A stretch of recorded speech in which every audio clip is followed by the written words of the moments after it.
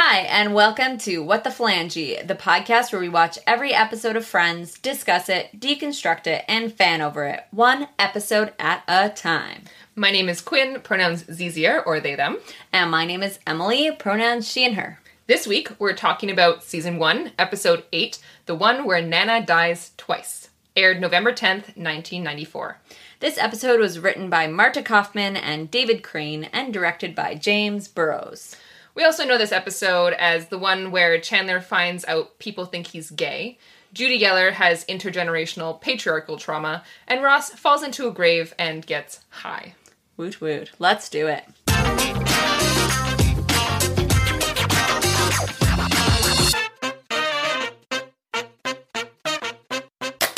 Hi, everyone. Welcome back.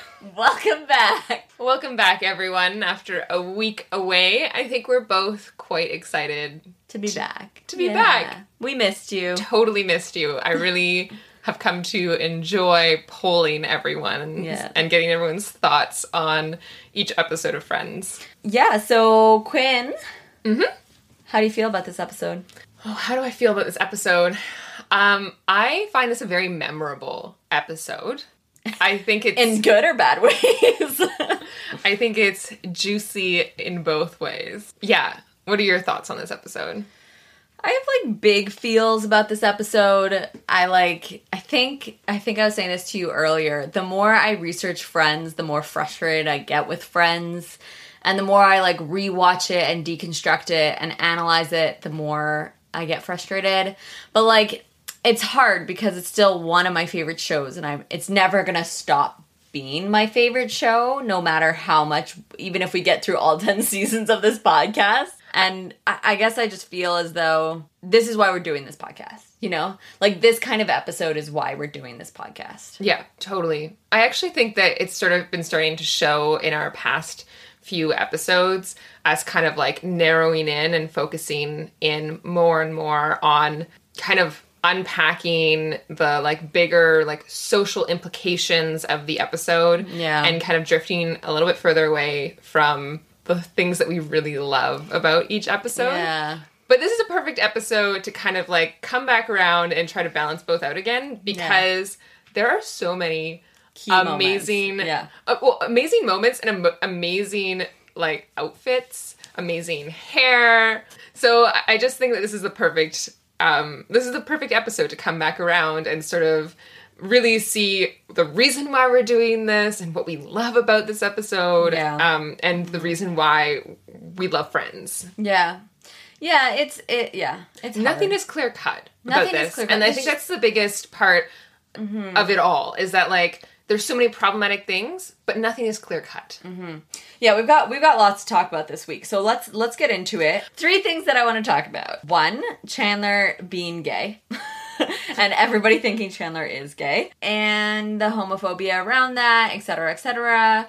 I want to talk about something that maybe is kind of weird and less important in this episode, but the way women are socialized to be passive-aggressive and kind of the intergenerational patriarchal trauma that arrives that you see with Monica and her mom's mom, etc., etc.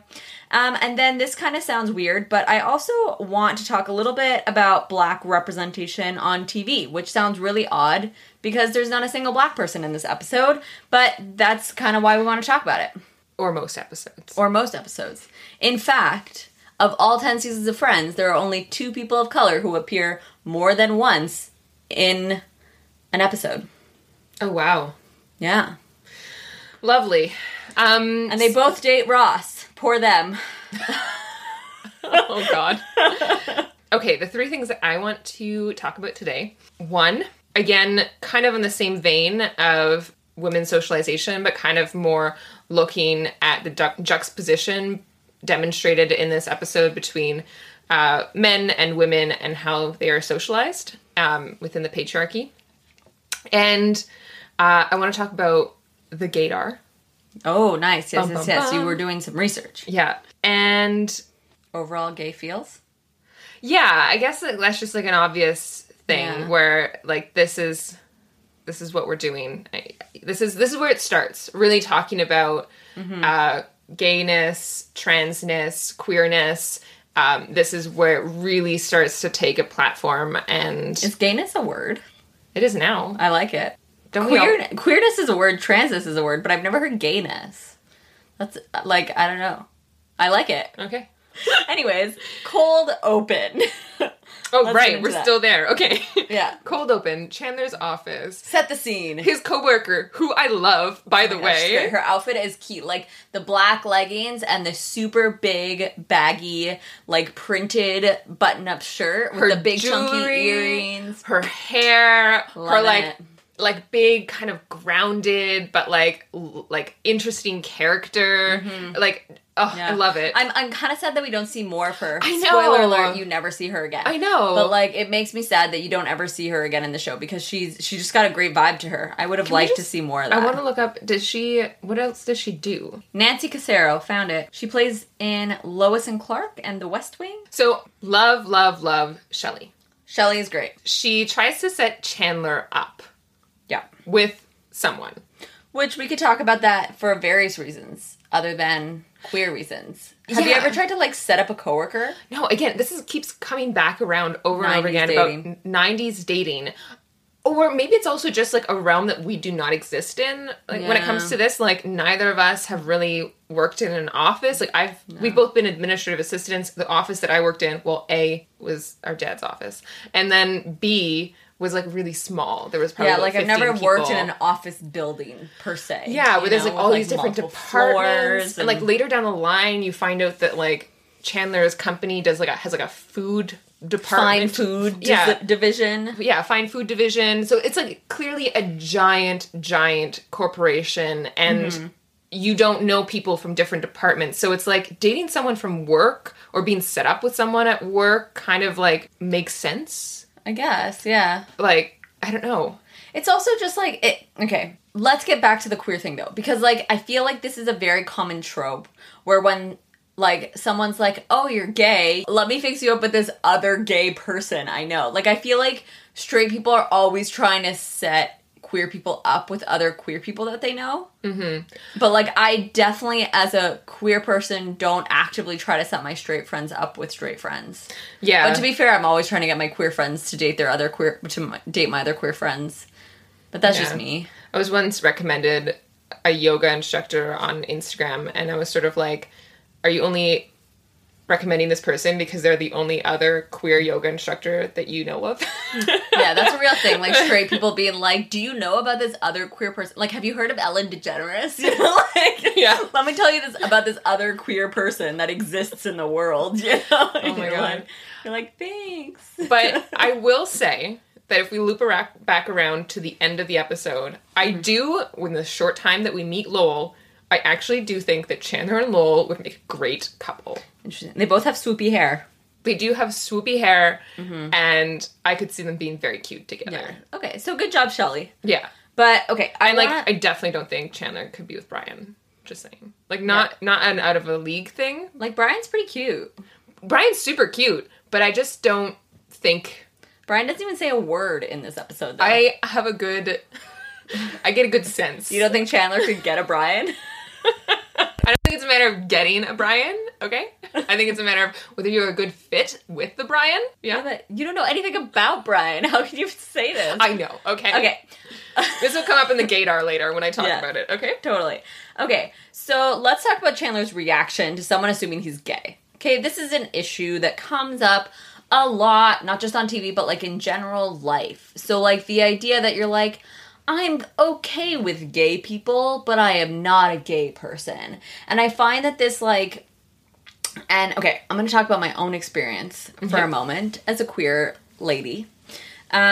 So, I didn't come out until I was, like, early 20s. Early 20s? Like, 20, 21. 20. Probably about 20. Okay. And I remember...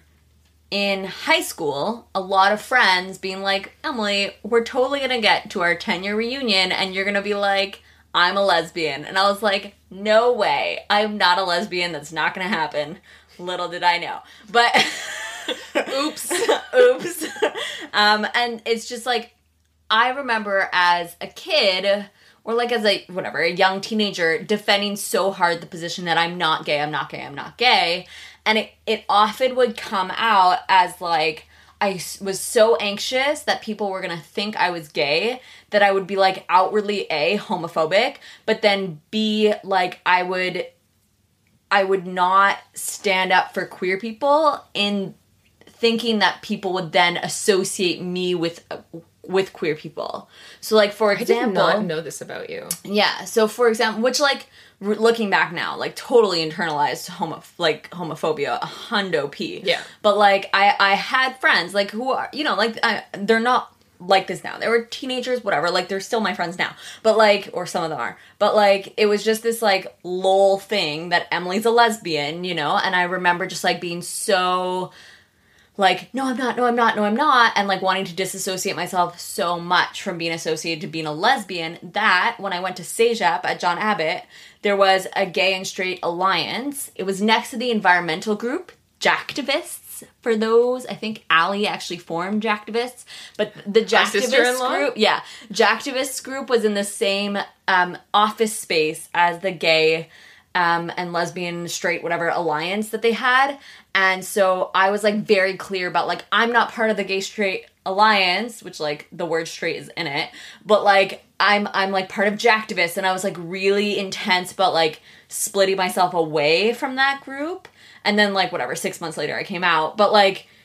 So what you're saying is that Chandler is gay. But I think that this stuff is so important because it's like one of those things where like you see on TV people get like really stressed about being associated to queerness because they have so much internalized homophobia, but like then that comes off as like other people having to like feel so uncomfortable with being queer. Like I wouldn't hold my first partner who was not a dude's hand for like ever in public because I didn't want these high school friends from years before to see me and be like, we were right, and like I didn't want to be associated with queerness even when I first came out as queer. And like, you know, I'm married to a man. I get away with a lot of quote unquote straight passing, you know? So it's like, I guess I just have like so many feels around jokes around queerness because it's like, yo, I internalized the shit out of that stuff, you know? Anyways, that's my rant's over. I talked for like 5 minutes right there, but you can go. No, I think that's a perfect opening to Chandler's storyline, which I want to point out that, like, again, second episode in a row, we have like a Chandler-specific storyline. That's true. And then pretty much everyone, like, there is other storylines, but they're all kind of mashed together with the rest of the group. What was the other storyline that was Chandler-specific? Oh, not last week, 2 weeks ago. Yeah, Jill Goodacre, he was separated from the group, and this is kind of like a similar scenario. That's true. But I think that what you're saying is really important to acknowledge when, like, going into this episode and moving forward in the next 10 seasons as we deconstruct Chandler's character. Mm-hmm. Now, as much as this is a relatable thing, the reality is that there's also a part of it that's like, doesn't mean that it is okay as well at the same time, right? Mm-hmm. And so I don't, especially initially in this scene, in this moment, I actually don't think that Chandler reacts poorly. He sort of more is just shocked. Taken aback. And very taken aback. But I do think that when we enter the next scene, you start to, like, kind of see a little bit more of his internalized homophobia. His, like, paranoia around being seen as gay and kind of, like, his anxiety around it. And then also everyone else's homophobia comes out within those conversations as well. Mm-hmm.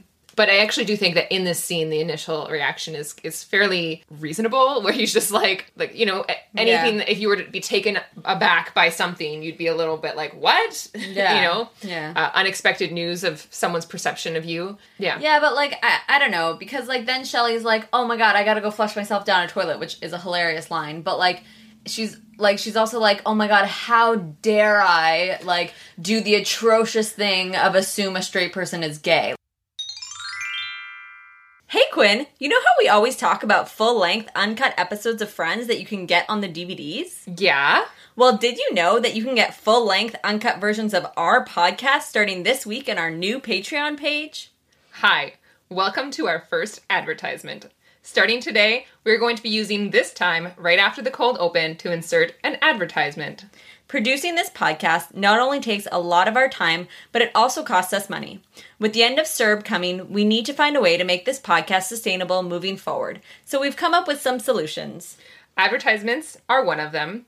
And we have also launched our new Patreon page, where you can support us for as little as $2 a month and be a part of our growing community and get a bunch of bonus material. From stickers to Netflix watch parties to full-length, uncut, advertisement-free versions of our podcast, and even a secret bonus episode we've never released. Check out the link in our Instagram bio and show notes. Monica's apartment. Let's move into that. We have Chandler starting to talk about how he's perceived, or asking other people if that's how they perceive him as being gay. There's a few things that kind of come up that are a bit of an issue in my mind. Emily, do you have anything to say about this scene? Sure. Yeah, like a lot. Can we talk about the inconsistencies in this scene, or should we talk about that after? There's 2 inconsistencies in this scene, but they're only relevant if you watch the entire show. So one is that Rachel says that upon meeting Chandler, she also thought he was gay, but then he spent Phoebe's birthday party staring at her boobs, which was a whole other issue, but whatever. That's actually what I wanted to get into a little bit.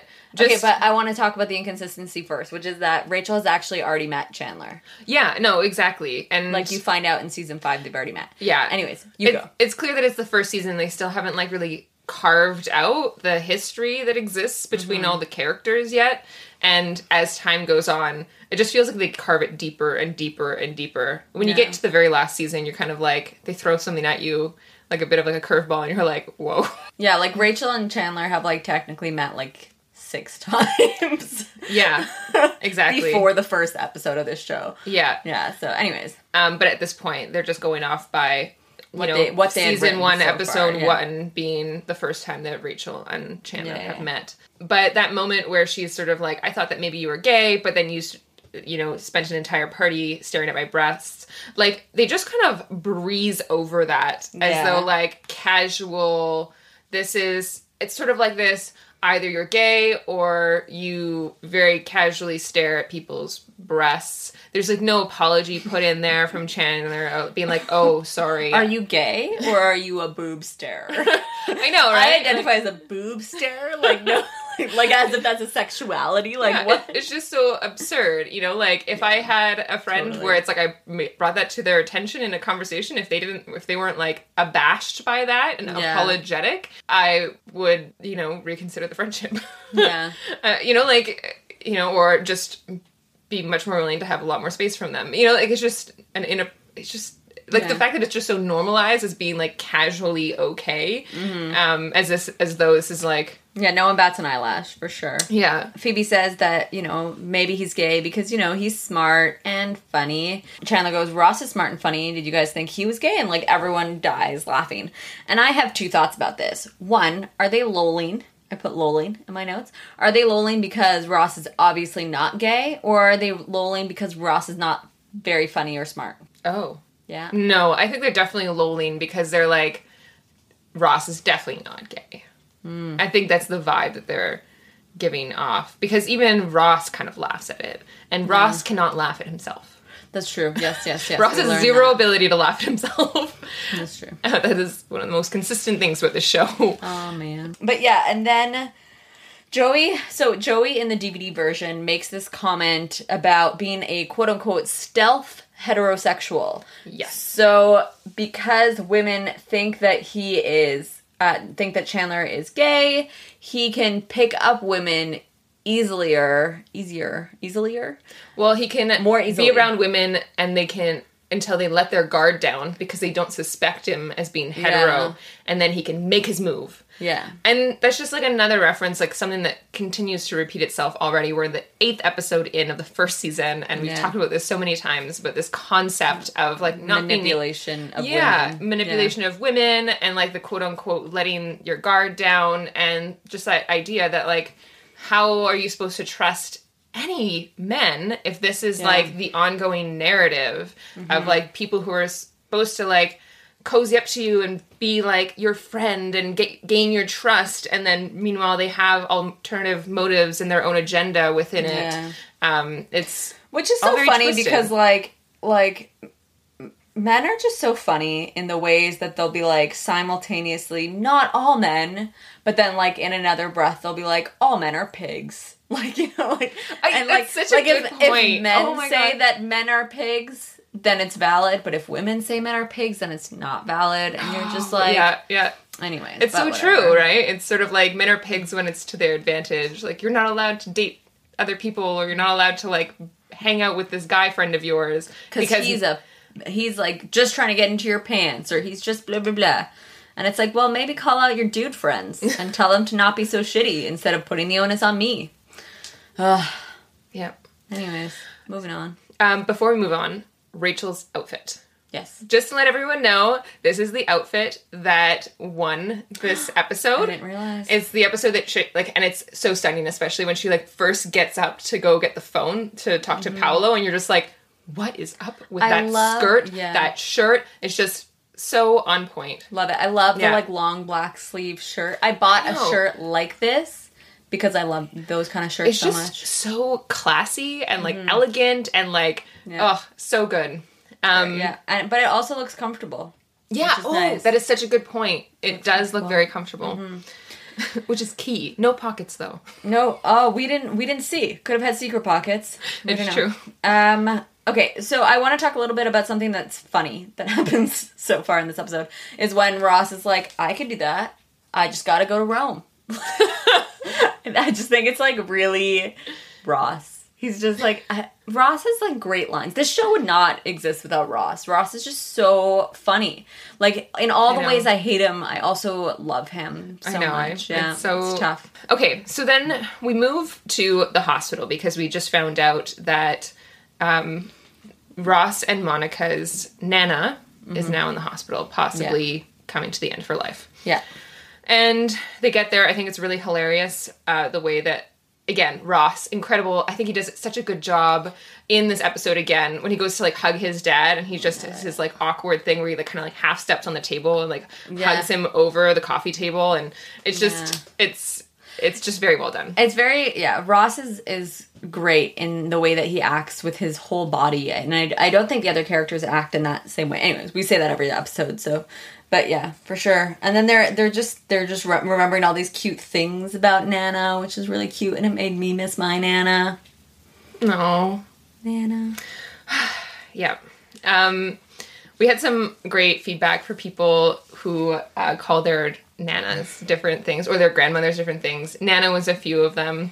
Our cousin answered one, so that was obviously Nana. Yeah. There was Oma, Mamere was one of my favorite ones, actually. There was some really good... So she dies, and then she's not dead.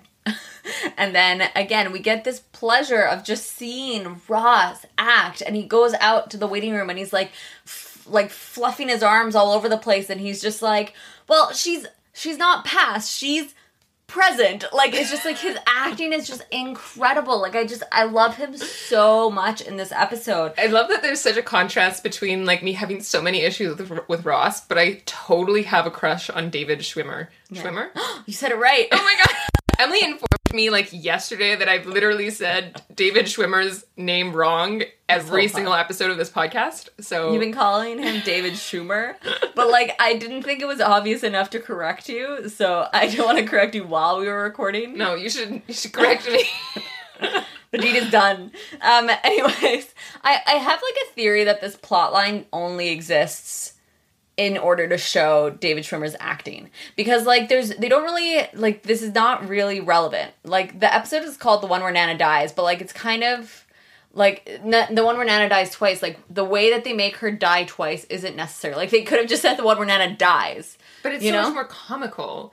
Totally. I totally get it, but I think, like, it's so weird that they titled the episode around this, like, tiny thing that happens out of the whole episode. I don't know. I think that this is this is in my notes here, just kind of how Friends does a fairly good job of taking serious topics and being able to turn them into a comedy. And you see it time and time again, like with like very serious situations, like breakups and stuff like that, that it's a very serious and heartfelt situation, but they can still bring levity and like, ooh, good word, crossword puzzle word, and hilarity into it. Yeah.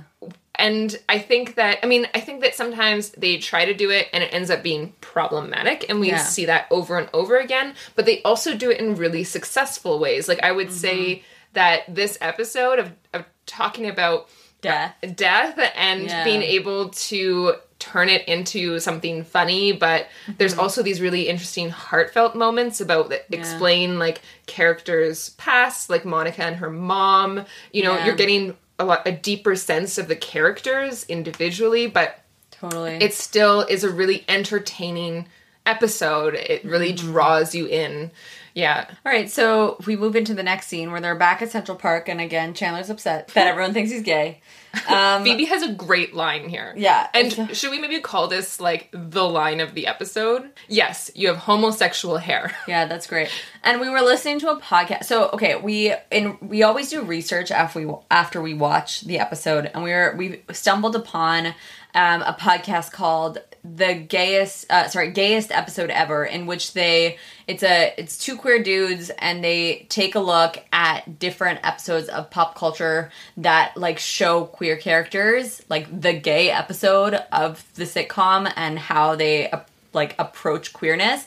And so we started listening to the episode about this episode of Friends. We didn't listen to the whole thing because we didn't want to necessarily like have it influence how we talk on this podcast. We'll link it in the show notes so you can go take a look. You should. I'm going to listen to the rest of it after we record this because I want to hear what else they said. But and one of the things they said, they made a joke, and I want to reference this so I'm not stealing their joke, but they make a joke that Phoebe's right, Chandler does have homosexual hair. And I just thought it was hilarious because it was like these two queer guys who were like, well, he does have homosexual hair. Like, this is a stereotype, but hilarious. I think it's also a great line, though, in the other side of it, that like from the side of two queer folks talking about it, it's you can say it in one context. When you flip it on the other side, where you're looking at someone who is trying to be straight, or it either is straight or is queer but doesn't want to admit it, and is like trying to... Wait, are we talking about Phoebe? No, we're talking about Chandler. Okay. And him trying to like pinpoint it being his hair is the reason why he's perceived as gay. I just think that Phoebe's line in response to that is like the perfect retort of like being like, do you hear yourself? Yeah. It's like your hair could be gay, you know? Like, yeah, it's so funny. And I have a lot of feels around this in terms of like the fact that David Crane, who wrote this episode, he is gay himself. So he wasn't out at the time, or that we know of. Like, he wasn't like... Well, we don't know.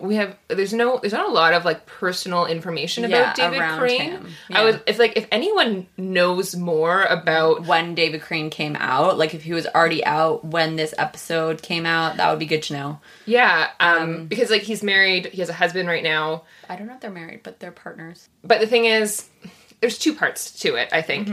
And maybe we've touched on it in the past, but there's the one part where we don't know if he was out at the time. So that would make, if he wasn't, that would kind of make it not the greatest. But yes and no, because like unless he wasn't out, but he still very much knew that he was gay, and this episode was written as like an homage to himself. Yeah. Which like I like to think of, like, in order to justify the homophobia in this episode, I like to think of it as like David Crane wrote this episode and was like, lol, straight people, you know? Like, that's how I justify it in my head. But at the same time, it's like, it's one of those things where, like, you know, you use that, like, one gay friend you have to justify the fact that you're not homophobic, you know? Or, like, that one, you know, like, you say, like, well, I'm a woman and I don't find this sexist, you know? Like people use their own identities to justify other people oppressing people who share their identities. Yeah. And, like, that's not valid because not everyone's experience of homophobia is the same. You know, not everyone's experience of sexism is the same. So just because you wrote the jokes as a queer person, you're still like making fun of queer people in this episode, and so it's not valid in that sense. Yeah, know? Exactly. And especially when we start moving through the seasons and moving into the realm of unpacking Chandler's parent, who has this ambiguous kind of melded identity of either being like gay and a drag queen or actually being trans. Like, it's really not... And they really blur the lines between a trans woman and being a drag queen, which is like the worst lines to blur, because it's not the same thing. There's such a stereotype that trans women are just men in dresses, and that's like really fucked up. And then you add another layer to the fact that like the character is actually played by an actress, and not a male actor, and like so that adds a whole other level to it. But we're gonna get into that. And then furthermore, when you start talking about the fact that there's this history between the especially cis white gay community versus the trans community, where trans women of color specifically have played a huge role in progressing queer rights in every single way, including like women's rights, and like basically completely on the back of trans women of color. And then you have cis gay men who kind of swoop in and are much more palatable to like mainstream culture, and so they're white and they're men. They're white and they're cis, and so they can just sort of swoop in and be accepted so much more easily, and then really kind of can take the stance of being like, well, I'm not that, meaning trans. And what ends up happening there is like, this is kind of where the meme comes in, where it's like not gay as in happy, but queer as in fuck you. Yeah. And like that sort of kind of speaks to the like the nuance that exists there within queer culture. And so all to say is that even though David Crane is gay and is a creator and one of the main writers of this show, it doesn't absolve the problematic references and jokes associated with queerness, especially when it comes to transness. Like, that is something that, like, down the line we'll get into more. But at the same time, again, everything is kind of nuanced. When kind of creating a piece of art, or I could imagine, you know, it's for yourself to some degree. And I'm sure that there is a certain amount of what is written that is taken from his own experience and is a kind of response to what was the current mainstream ideas and what was in pop culture at that time. Yeah, for sure. And so it's nuanced. There's no like... Because then you also wonder, like, later on you find out that his dad is gay or a trans woman, you're not sure. Equating them doesn't make sense, you know, it's not... gender and sexuality are two different things. Definitely. But... Though they can affect each other. Totally, yeah, for sure. But, anyways, yeah, and so, like, I also think of the ways in which, like, Chandler, as a character, maybe is, like, you know, internalizing the trauma that existed in his childhood and associates that trauma with his dad's gayness, gonna use your word, versus like just associating that as childhood trauma because his parents are assholes in different ways that are not related to, you know, his parents' sexuality or gender in any way, you know? So it's just like, I wonder if his character is having trouble with the idea of like being perceived as gay because he's got all these like internalized associations from his dad. Are we using the term dad? I think we're going to have to create a separate episode where we're going. Yeah. I think we need to kind of like unpack and prepare for like moving into the future, what kind of language we want to use and what and how we're going to get there kind of thing. So which we're probably going to want a lot of feedback from you guys. Mm-hmm. So if this conversation is already starting to bring up thoughts and ideas and things that you want kind of acknowledged, please send us an email or send us a DM. You can get us on Instagram or our new Patreon account. Now, moving on. Do you want to? Well, we're still in Central Perk at this point. And before we move on to the next scene, I would like to acknowledge the two vests. Yes, the two vests. I would like to acknowledge the two vests. One is Rachel's vest, which I don't know what happened to her amazing outfit that she was wearing like 2 seconds ago. But she has this really weird jean vest with like a pocket in the front, like she's a kangaroo, but it's like a halter at her top. Yeah, but it's like a halter top jean vest. And then you have Phoebe's vest, which is like, it has this really weird pattern on it of being like sciencey, science cartoon. Like it's like Miss Frizzle's shirt. Yeah, it's totally.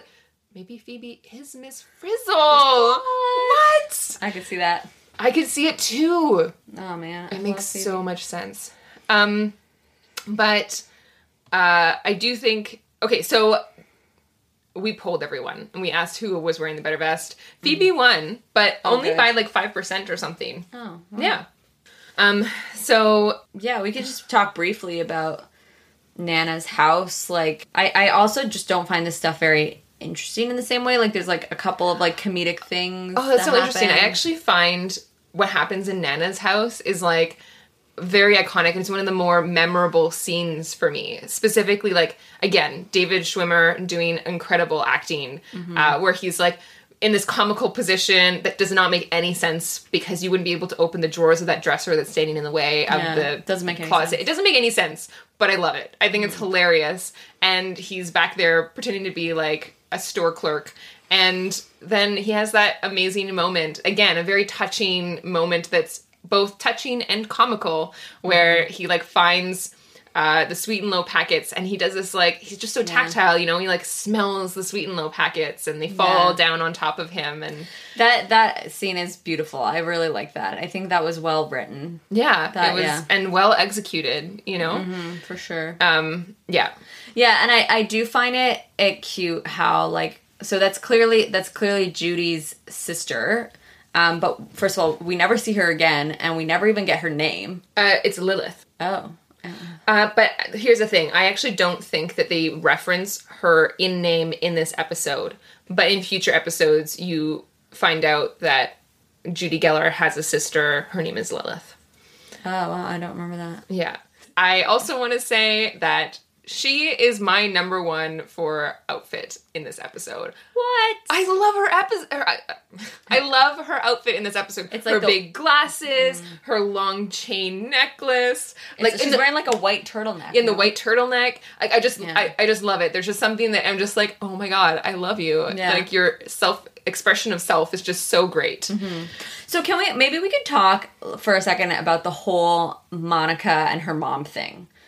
Because it's a good segue. So, like, Monica's mom makes this comment. She basically says, it doesn't matter what we pick. She would have hated it anyways. And then later on, she's sitting at the service, after the service, and she's basically saying to Monica that, like, if her mom was here, like, she would hate this whole thing. And then Monica makes the joke, well, yeah, because it's her funeral. And then... Good point, Monica. And then Judy goes, like, she basically just says that, no, because, like, you know, she would say, like, oh, you didn't spend enough money on flowers, but then if I spent too much money on flowers, she'd be like, why are you buying so many flowers? I'm dead. I don't need them, you know? And I think that, like, you then, throughout the whole episode, you're seeing, like, well, we've already met Judy before this episode, and we've already seen how shitty she is to Monica. And then you kind of get a bit of, like, I don't want to call it sympathy, but I want to say, like, you kind of start to understand why Judy is so shitty to Monica. Exactly. You're getting this depth into it. Yeah. It's so interesting. And that's where I wanted to talk about the thing about, like, women being socialized to be, like, passive-aggressive in a lot of ways. So, like, Monica's like, well, you know, if she was alive, would you have said anything? And Judy's like, no, I think, like, some things are better left unsaid, you know?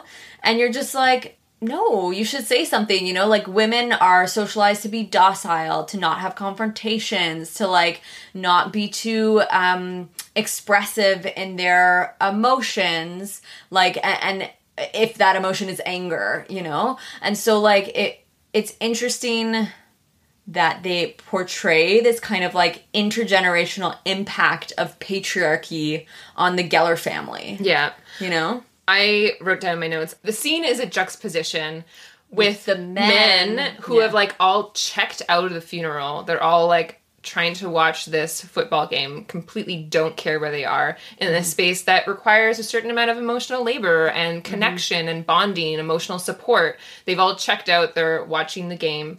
And then you have this juxtaposition of two women sitting on the couch. The whole funeral, Monica's mom has just been essentially, what did I write? It's demonstrating a lineage of women who hold destructively high standards around how they look and domestic abilities, like cooking and cleaning. Totally. And they're literally destroying each other because of it. And you're seeing them have this conversation on the other side. And it's just, this is patriarchy, right? Yeah. And both of these things can hurt both men and women, right? Like, you know, men are more likely to commit suicide because they're less likely to be able to reach out for support because they do not know how to do emotional labor and have emotions around other people or be allowed to have emotions. And then you have women who have, you know, where eating disorders are rampant and there's just this intense need to like please men.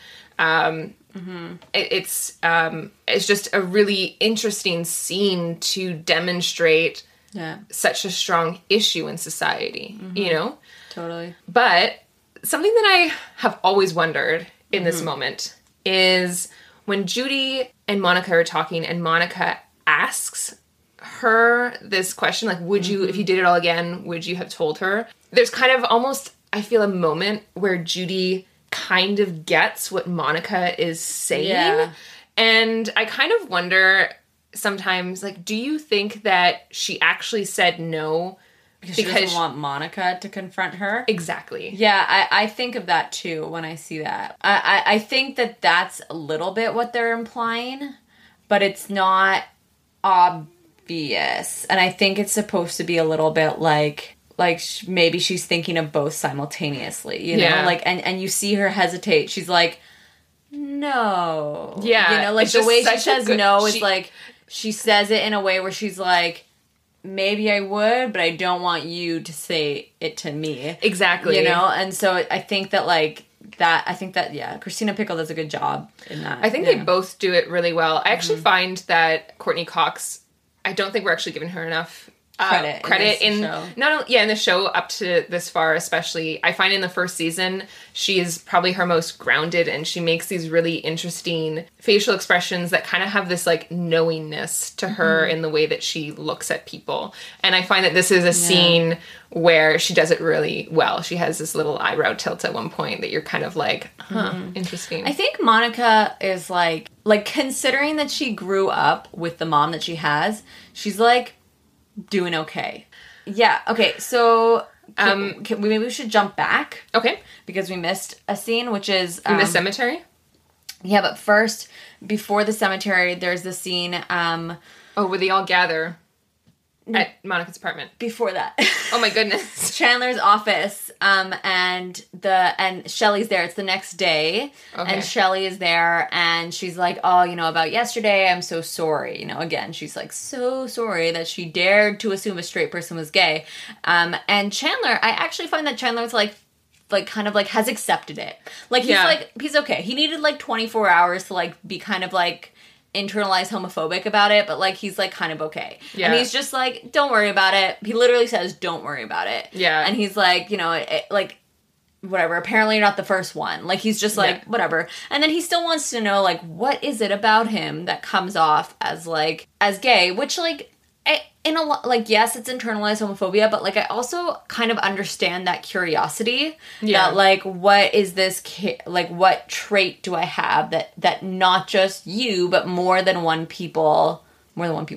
person is assuming this about my sexuality, you know? Right. Like, I can understand that. Yeah. And I think that, okay, there is definitely the internalized homophobia, but on the other side, Chandler also already has a really hard time getting dates and going out with women and interacting with women as in general. Mm-hmm. I could also see it as sort of like him kind of being upset about it because you're like, I already have a hard enough time dating.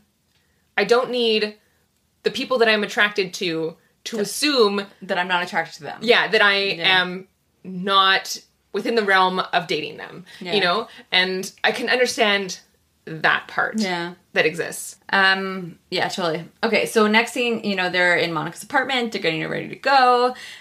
Rachel got these epic shoes from Paolo. She's very excited about them. Again, her outfit is baller. And so then Chandler makes that line, don't we all look nice? Don't we look nice all dressed up? And then he's like, oh, that's why people... It's things like that, right? And so it's like the Chandler making a compliment or saying something like nice about the group or complimenting their appearance automatically means he's gay. You know, like... It's a stereotype again. I know. It really is. Mm-hmm. Also, I was so shocked. And I don't have the exact numbers in front of me. But, okay, we talk about those shoes as being amazing. They're so cute. But most people, like they lost on being nice on our Instagram poll. Like, most people said that they did not like those shoes. I know. I was so... Or, like, cute ankle boots? Yeah, with a little frilly thing. I don't know. I think they were cute.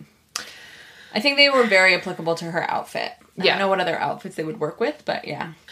So then they're in the cemetery. I don't know about you, but when Ross fell into that graveyard, I was thinking on our third watch, damn, wonder if Spike's around. Okay, so the question was, would you rather fall in a hole in a cemetery like Ross did, or would you rather have Monica be your mom for a week? I would rather have Monica's mom for a week. Wow. That's interesting. Whoa. Like, I'm talking, not like you don't pick up her phone call and you never see her. Like, no, I'm talking live in the same house. Yeah. I'm thinking that I have lived with worse.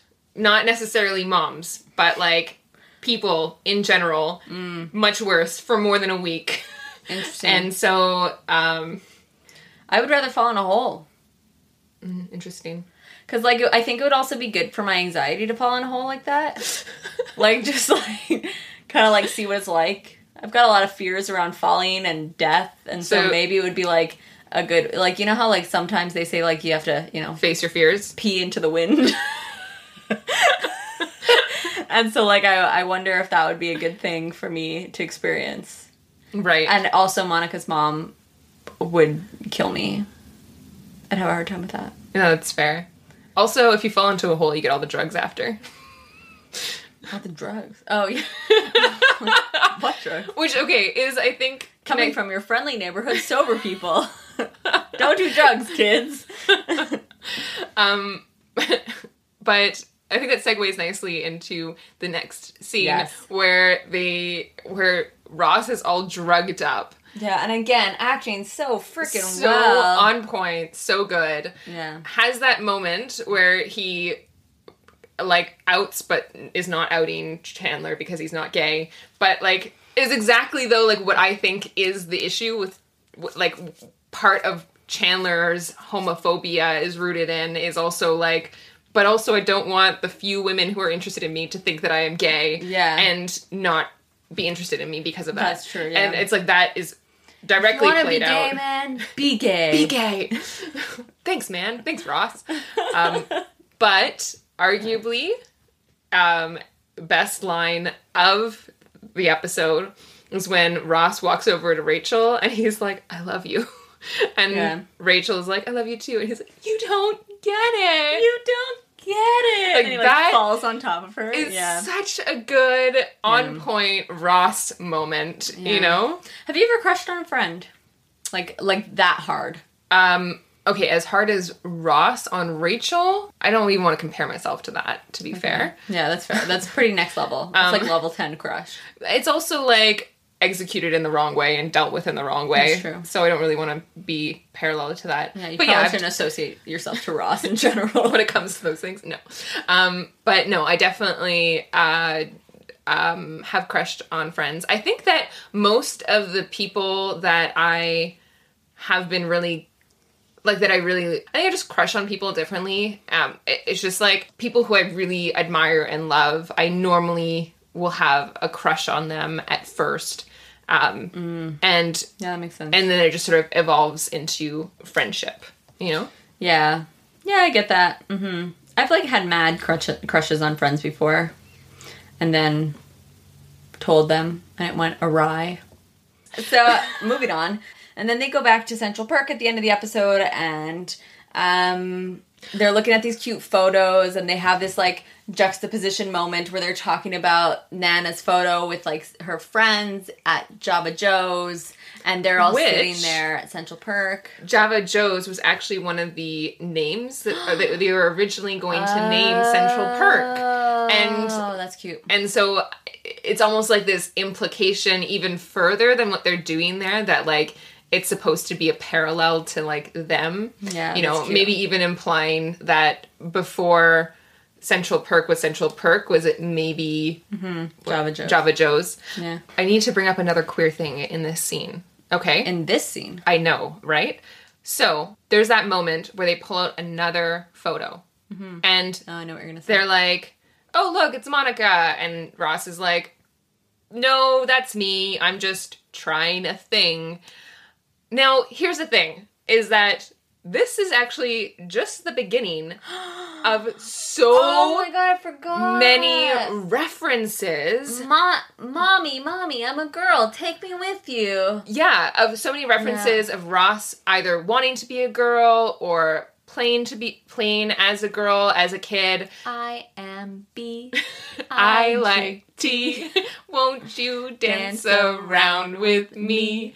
That comes up in season 2. Oh my god, I can't wait to talk about that. I know, there's so many references along the line, and so I'm putting a thesis on the table that Ross might also be queer. Interesting. Now we're at 3 characters. Yeah, but we just see queers everywhere. Obviously. We just see the queers everywhere. Okay, so last scene, Chandler, we're back in Chandler's office. Lowell is there. We meet Lowell, who's super cute. Also has swoopy hair. Great glasses. Yeah. And he says, and Chandler's like, for the record, I'm not. He doesn't even say I'm not gay. He's just like, I'm not. And then Lowell's like, oh, I know.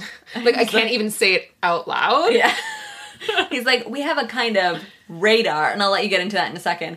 But then he says this hilarious line. He goes like, Chandler goes like, you don't think I have a quality? And then he's like, Lowell goes, speaking for my people? No. And I just think that's like, that was the most relatable queer line ever in Friends. Like, just like, speaking for my people? You're not a part of it, Chandler. Like, get out of here. But it's also so sad because there's sort of like a part of it that's like there is that possibility that Chandler is like really repressed in being queer, you know, especially with all of his childhood trauma. Like, it's very possible that it's there, and it's a huge anxiety for him throughout the entire 10 seasons. And it's an ongoing thing in queer communities where, like, queer people don't think you're queer enough. Yeah. You know, like, especially with, like, lesbian women. It's like, if you've ever dated a man as a lesbian, then you're not, like, a real lesbian. Or like, there's, like, something called, like, a gold star lesbian, which is someone who's never slept with a man. And I've always mostly existed in queer and bi communities, so I'm less, like, nuanced in that. But yeah, which ends up also being extremely transphobic. A lot of like, right off the bat. Totally. So there's like this like idea that like you have to be a certain way in order to be perceived as straight, but you also have to be a certain way in order to be gay. Like, and then we find ourselves like and this happens a lot. Like, we're not two queer people sitting here talking about how the queer world has no issues. Like, we're aware of them. Like, and I think, like, there's this really, like, I remember when I first came out as queer, like, I was, like, constantly fearful that other queer people wouldn't think I was queer. And so, therefore, like, had to, like, actively be outwardly more queer looking. And it wasn't until like a couple years ago that like I established more of like what I like to look like. That's like definitely more femme, but there was like a period of time where like where I dress a lot more masculine because I wanted people to be like queer people, especially to know that I was queer. But like that's also a thing because you just like you want to be like, you're not alone. Like, you know, when you're, like, in a room and, like, someone walks in who's, like, obviously queer. Yeah. Gaydar. Sometimes there's, like, that you are dressing cultural, like, to fit in within the queer culture in order to...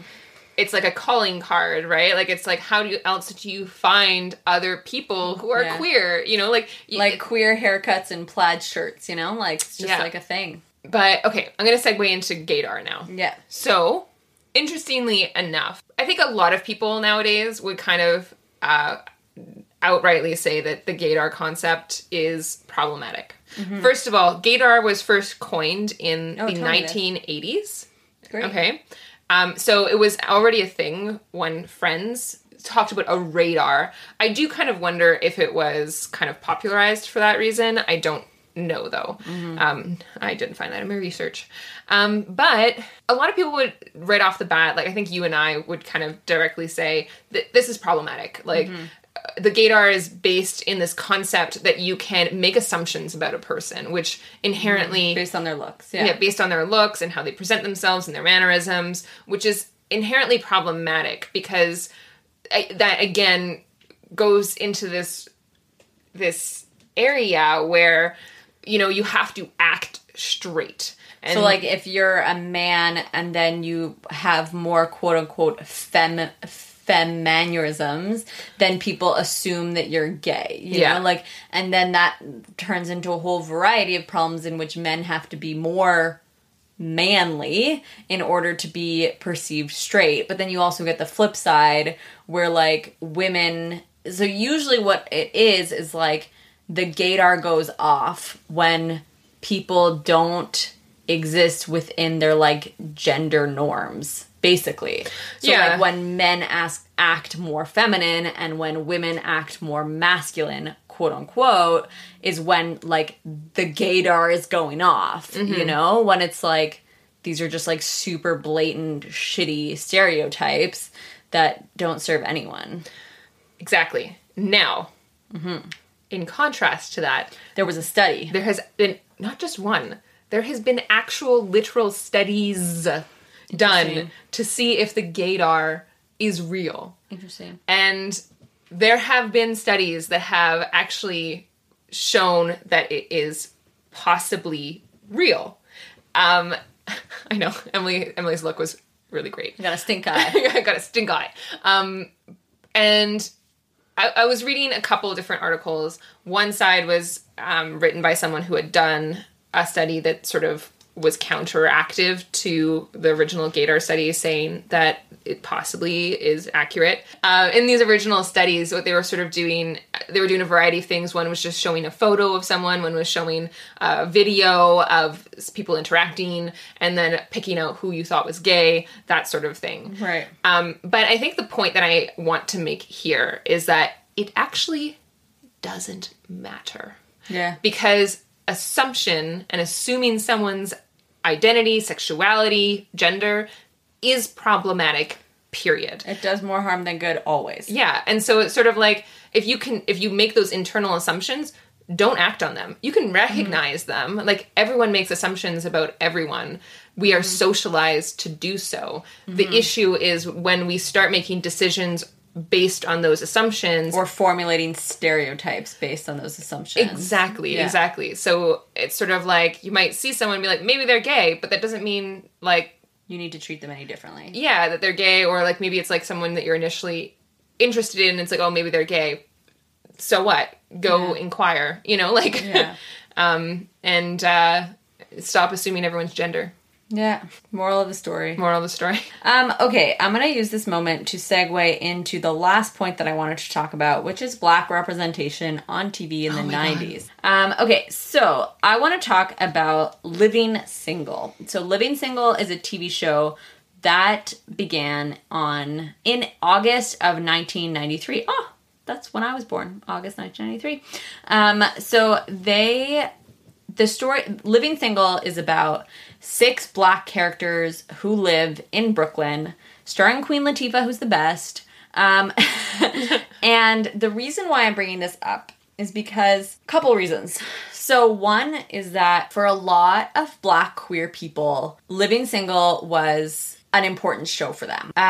Not necessarily because there's queer characters on the show, but in the ways in which the women do not fall into like gender norms in the same way that like Phoebe, Monica, and Rachel fall into gender norms. So you've got these 4 high-powered career women, and then 2 men. And the story is way more about the women than the men. The men are kind of just like extras in the story. And we watched the first episode, and like there's one character who's like they have a whole conversation about how shitty men are. Like they talk about the patriarchy. They talk about the patriarchy. They call out men, like, and it's done in a lot more of like a political way, but still funny and humorous and like enjoyable to watch. Whereas like Friends prided itself on being like apolitical in a lot of ways, like never taking a stance on anything really. Whereas like in this first episode, there's like a shitty dude and all the women rally behind like this other woman to like boot this shitty dude. And like anyways, I think it was a great show. And I'm talking about it for 2 reasons. One is because in the whole 10 seasons of Friends, there are only, like I said, 2 people of color who appear in more than 1 episode on the show. And that's Lauren Tom, who plays Julie, who's Ross's partner in season 2. And then Aisha Taylor, who is in season 10. I'm not going to say what because I don't want to give spoilers. And so those are the only 2 people of color who come onto that show for more than 1 episode. And recently, back like at the beginning of 2020, there was this big thing that came out because they were talking about doing a Friends reboot, and they're still talking about it actually. And David Schwimmer was being interviewed, and the interviewer was like, you know, what are you going to do about the diversity issue in Friends? And David Schwimmer said, well, you know, that first of all, he said that he was one of the only people on the show who pushed for better representation. He was the one that pushed for Ross to have partners who were not just white women. So that's what he claims. We don't know if this is true, but this is coming from the horse's mouth, you know? But what an expression. What an expression. And then he said that, you know, maybe they should do a reboot of Friends with an all-Black cast. And, well, Erica Alexander, who plays Maxime on Living Single, bounced back and was like, hey, Living Single existed on TV before Friends existed. And there was a lot of issues because Living Single is a Warner Brothers production, and so is Friends. And what happened is that after Friends came out, Warner Brothers stopped like advertising Living Single to the same degree, stopped pushing it to the same degree, stopped giving it as much money as Friends, which is a show about 6 white people in Brooklyn, whereas Living Single is a show about 6 Black people in Brooklyn. Did I say 6 white people in Brooklyn? Yeah, they're not in Brooklyn. They're in Manhattan, but still, whatever. Yeah. New York City, basically.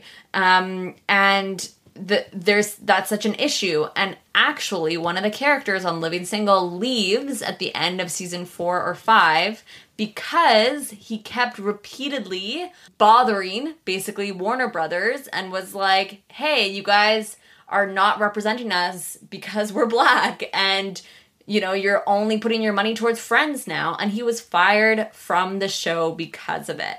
So here we have, in the 90s, 2 shows, one with 6 white characters, one with 6 Black characters. And to be clear, Living Single came out first. Anyways, I think it's just like really important to recognize the ways in which like Friends gets this massive reputation for being like, this epic show about single people in New York in the 90s, when there was a show like that already, but it wasn't getting as much views.